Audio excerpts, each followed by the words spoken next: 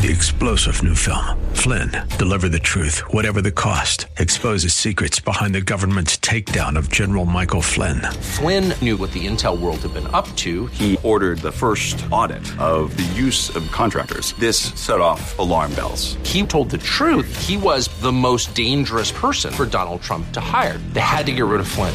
Flynn, deliver the truth, whatever the cost. Available now. Watch it today. Go to salemnow.com. salemnow.com.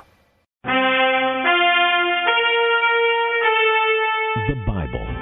From America's colonial period to her rise to become the richest, most powerful nation in history, the ideas and values that guide us, protect us, and hold our society together flow from the pages of this book of books.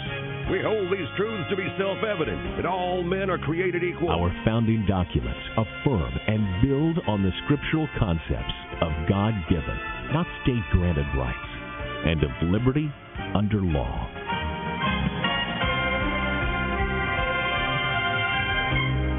The biblical worldview shaped our work ethic, made education a priority, and birthed the notion of finite, limited government under divine authority. One nation, under God, indivisible, with liberty and justice for all. The Pilgrims, the Puritans, the Founding Fathers, and American leaders throughout our history have emphasized the Bible's importance to America. The first and almost the only book worthy of universal attention is the Bible. John Quincy Adams. But for the book, we could not know right from wrong. All the things desirable to man are contained in it. Abraham Lincoln.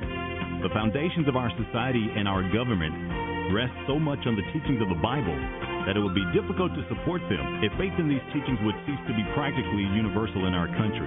Calvin Coolidge. The Bible Live is your opportunity to listen to the Bible, a 15 to 20-minute reading every weeknight, the entire Bible every year. Now, here's the host of the Bible Live, your Apache Indian scout on this annual excursion through the Word, Soapy Dollar. Thanks for joining us for this edition of the Bible Live, talking about Josiah, one of my favorite characters from the Old Testament Scriptures. Way back when we were first casting this vision and the idea of the Bible Live, part of what inspired the program was the experience of this king who at the age of 26 had in his heart to return to serve the true and living God. His father and grandfather, terribly wicked kings, had both been assassinated. His great-grandfather was Hezekiah. Young Josiah put on the throne at age 8, but at age 26 he heard the Bible read. It touched his heart and transformed his reign. He then had the Bible read publicly to the people, and it transformed the people, and it led to one of the great revivals of biblical times.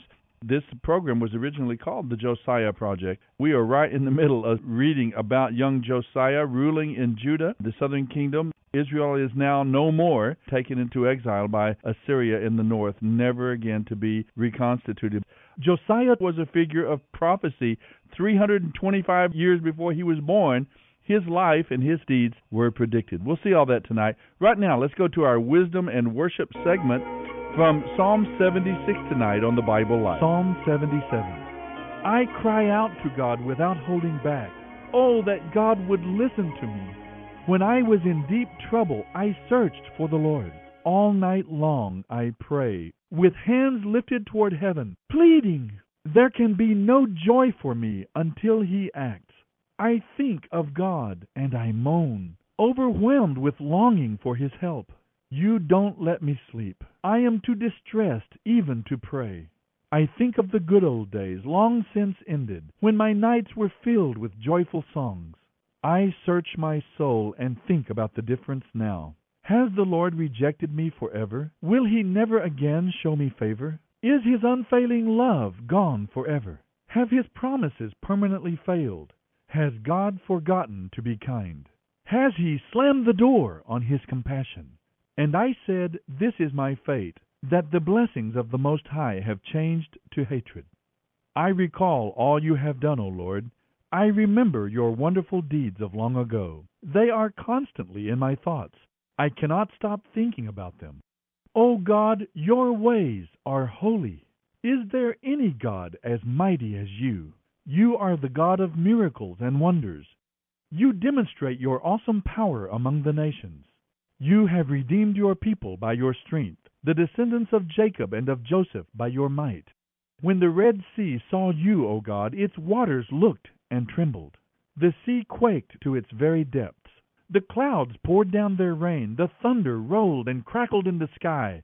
Your arrows of lightning flashed. Your thunder roared from the whirlwind. The lightning lit up the world.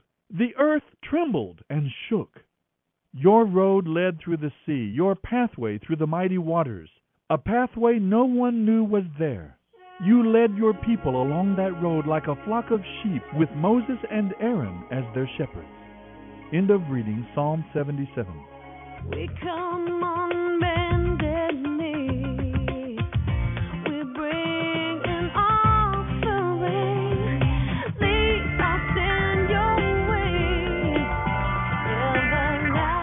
I know, I said Psalm 76. I meant Psalm 77. I really did.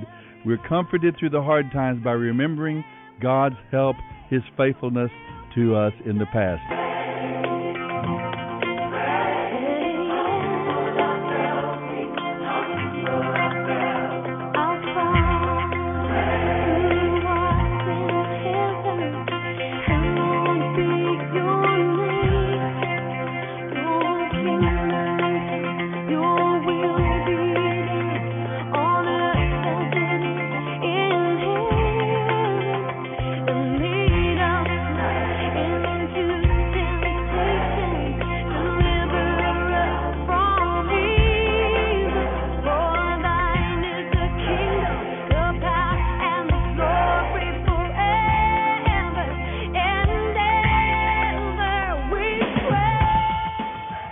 Is the Bible Live with Sophie Dollar.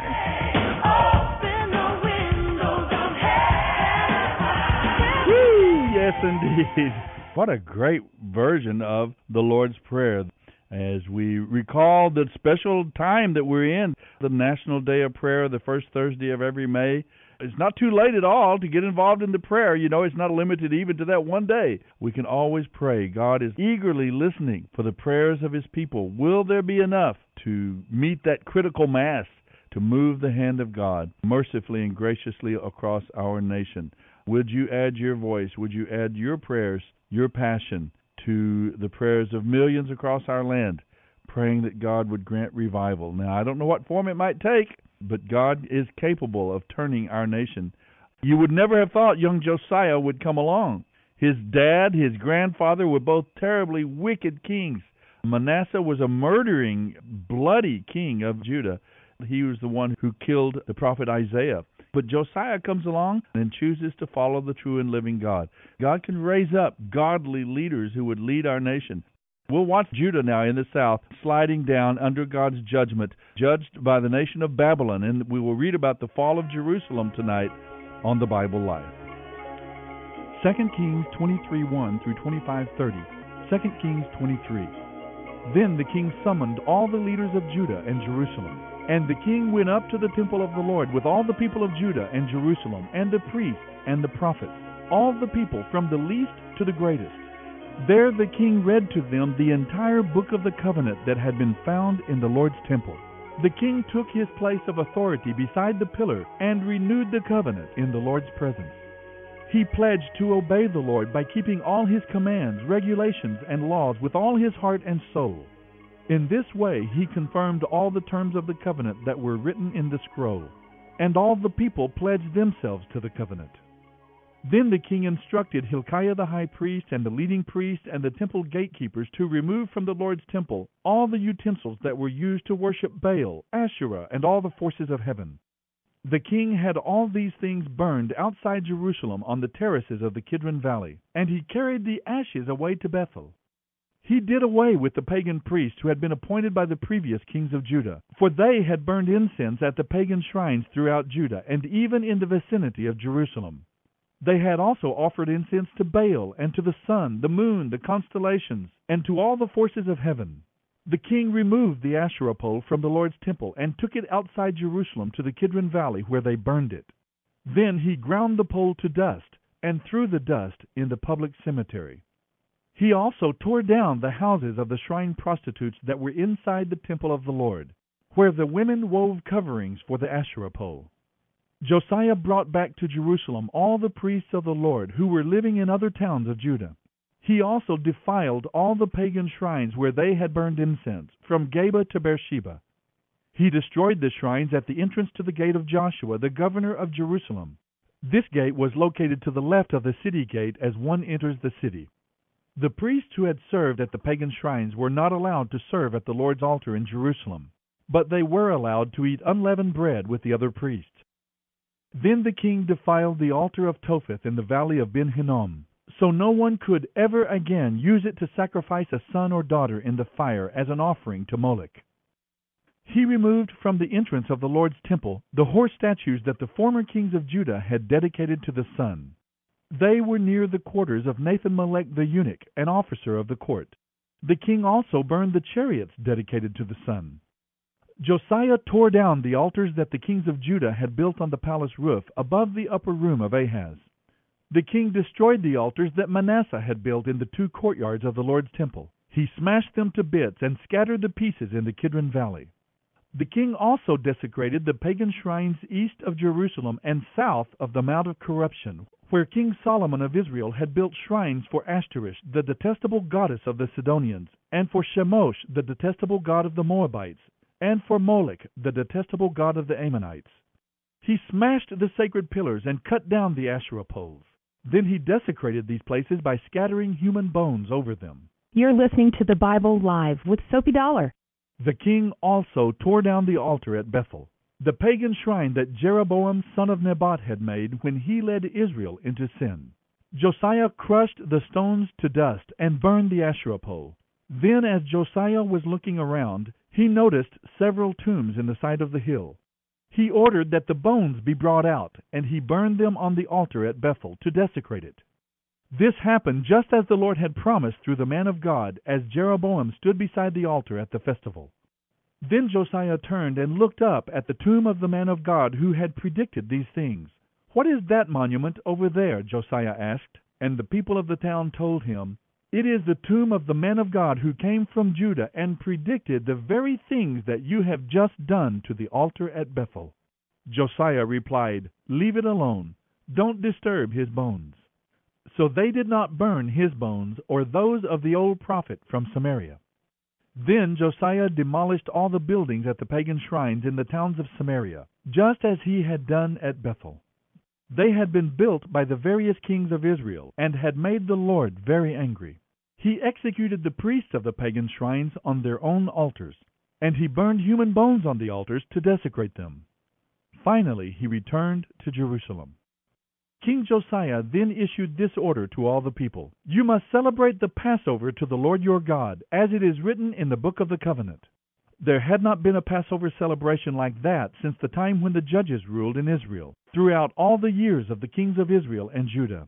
This Passover was celebrated to the Lord in Jerusalem during the 18th year of King Josiah's reign. Josiah also exterminated the mediums and psychics, the household gods, and every other kind of idol worship, both in Jerusalem and throughout the land of Judah. He did this in obedience to all the laws written in the scroll that Hilkiah the priest had found in the Lord's temple. Never before had there been a king like Josiah who turned to the Lord with all his heart and soul and strength, obeying all the laws of Moses. And there has never been a king like him since. Even so, the Lord's anger burned against Judah because of all the great evils of King Manasseh, and he did not hold back his fierce anger from them. For the Lord had said, "I will destroy Judah just as I have destroyed Israel. I will banish the people from my presence, and reject my chosen city of Jerusalem and the temple where my name was to be honored." The rest of the events in Josiah's reign and all his deeds are recorded in the book of the history of the kings of Judah. While Josiah was king, Pharaoh Necho, king of Egypt, went to the Euphrates River to help the king of Assyria. King Josiah marched out with his army to fight him, but King Necho killed him when they met at Megiddo. Josiah's officers took his body back in a chariot from Megiddo to Jerusalem and buried him in his own tomb. Then the people anointed his son Jehoahaz and made him the next king. Jehoahaz was 23 years old when he became king. and he reigned in Jerusalem 3 months. His mother was Hamutal, the daughter of Jeremiah from Libnah. He did what was evil in the Lord's sight, just as his ancestors had done. Pharaoh Necho put Jehoahaz in prison at Riblah in the land of Hamath to prevent him from ruling from Jerusalem. He also demanded that Judah pay 7,500 pounds of silver and 75 pounds of gold as tribute. Pharaoh Necho then installed Eliakim, another of Josiah's sons, to reign in place of his father, and he changed Eliakim's name to Jehoiakim. Jehoahaz was taken to Egypt as a prisoner, where he died. In order to get the silver and gold demanded as tribute by Pharaoh Necho, Jehoiakim collected a tax from the people of Judah, requiring them to pay in proportion to their wealth. Jehoiakim was 25 years old when he became king, and he reigned in Jerusalem 11 years. His mother was Zebidah, the daughter of Pedaiah from Rumah.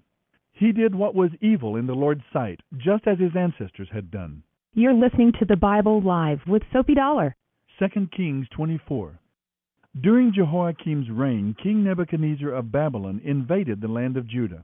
Jehoiakim surrendered and paid him tribute for 3 years, but then rebelled. Then the Lord sent bands of Babylonian, Aramean, Moabite, and Ammonite raiders against Judah to destroy it, just as the Lord had promised through his prophets. These disasters happened to Judah according to the Lord's command. He had decided to remove Judah from his presence because of the many sins of Manasseh. He had filled Jerusalem with innocent blood, and the Lord would not forgive this. The rest of the events in Jehoiakim's reign and all his deeds are recorded in the book of the history of the kings of Judah.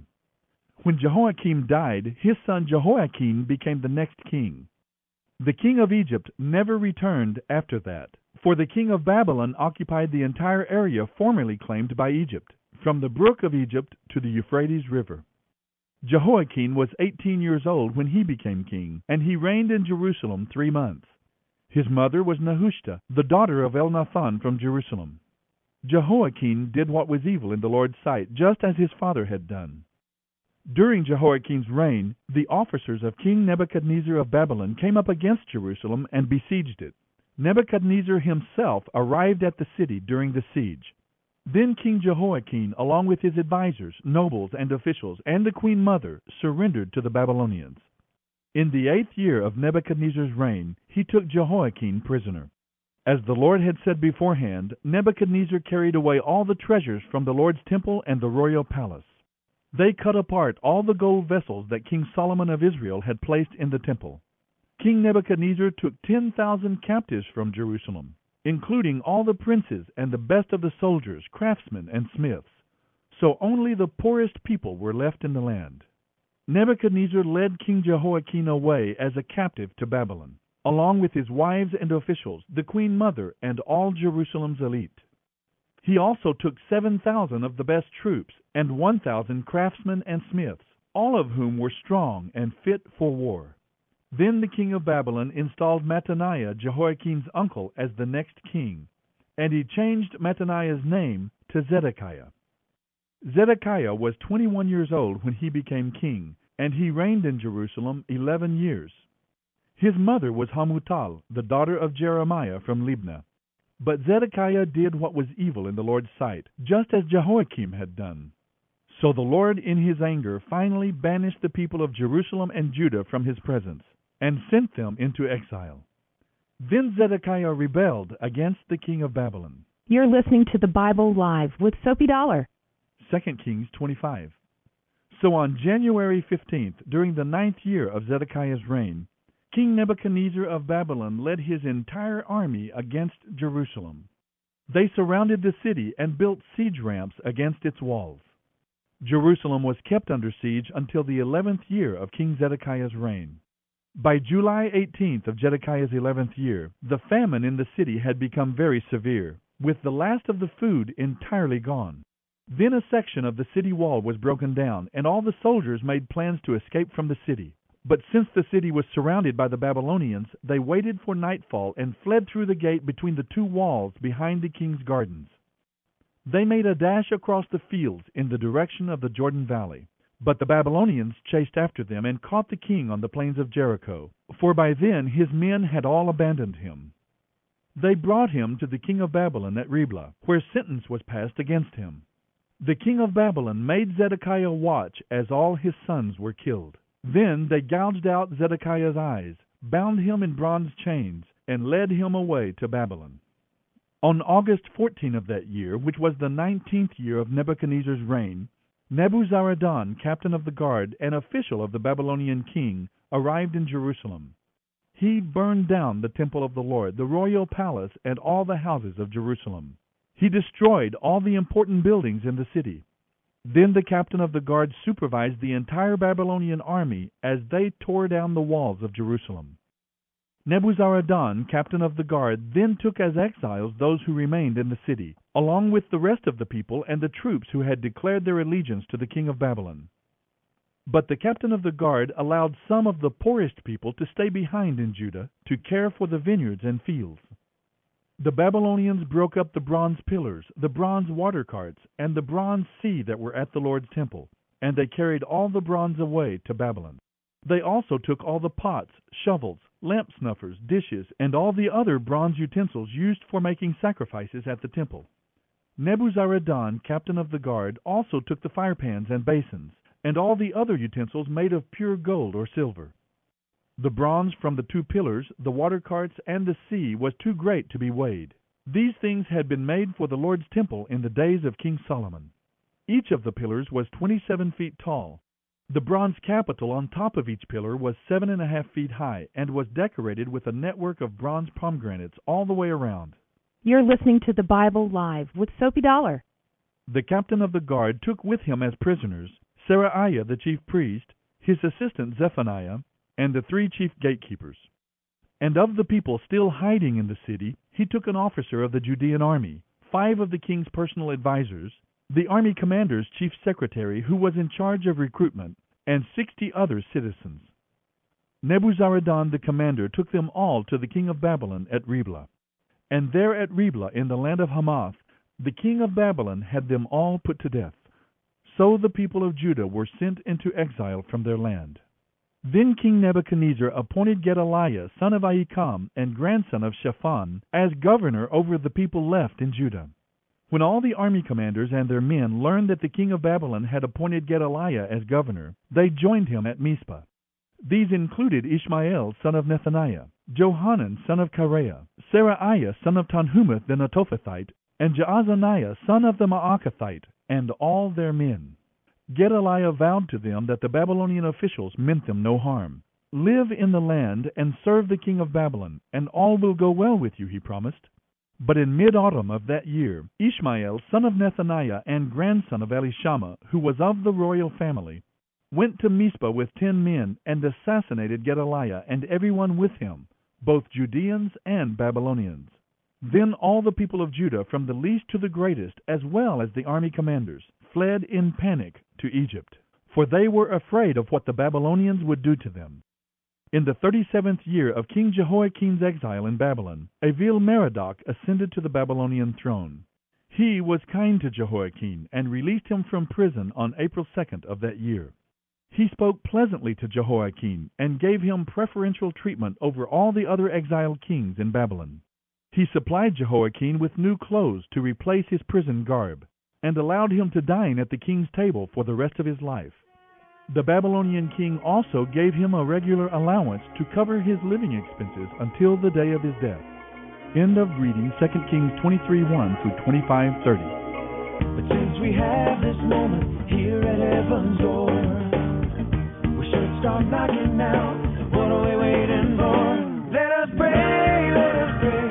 Everywhere and every way, every moment of the day, it is the right time. Prayer makes a difference, my friends. All the great revivals of history have been preceded by a dramatic increase in the exposure to God's Word that is like the fuel of revival. If you equate it to a nuclear blast, the fuel of the revival being the spiritual truths that call people to freedom, that call people to holiness and righteousness.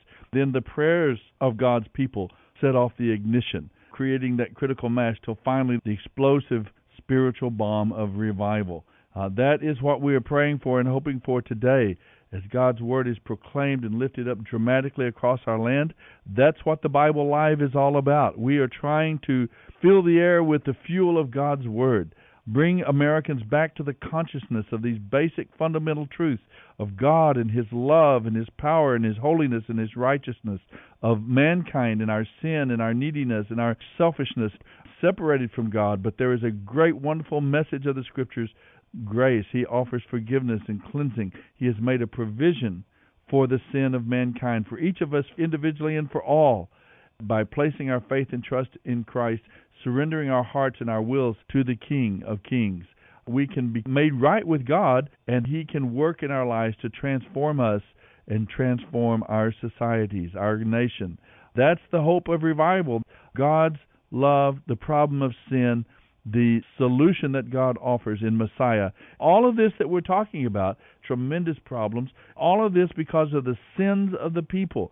God is judging Judah in this case. God is judging them using even a pagan, wicked nation like the Assyrians or the Arameans or the Egyptians or the Babylonians.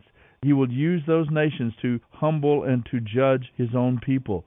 They are attacked on all sides, and then his son Jehoiakim is placed on the throne, and 3 months later he's taken by Nebuchadnezzar, and then his uncle Mattaniah, whose name becomes Zedekiah, becomes the last king of Judah. He is installed by Nebuchadnezzar. He rebels against Nebuchadnezzar in the 9th year of his reign, and that's the end of it. Nebuchadnezzar descends on them. The city is destroyed. The people are taken. They are returned now, 70 years later, though. That is the hope that is spoken of.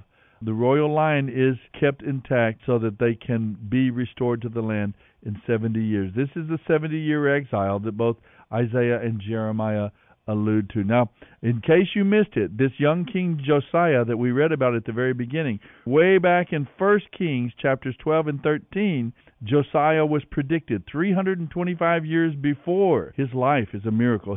Well, the book of 2 Kings opens with Elijah being carried into heaven, the destination awaiting those who follow God and love God.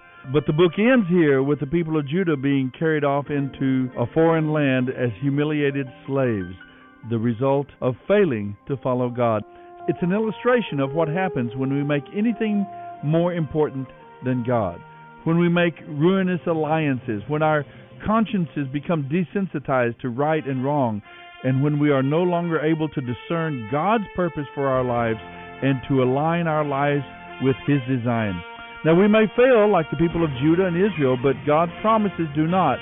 He's always available to forgive us, to help us, to strengthen us, and straighten out our lives and start again. That's what's going to happen in the book of Ezra.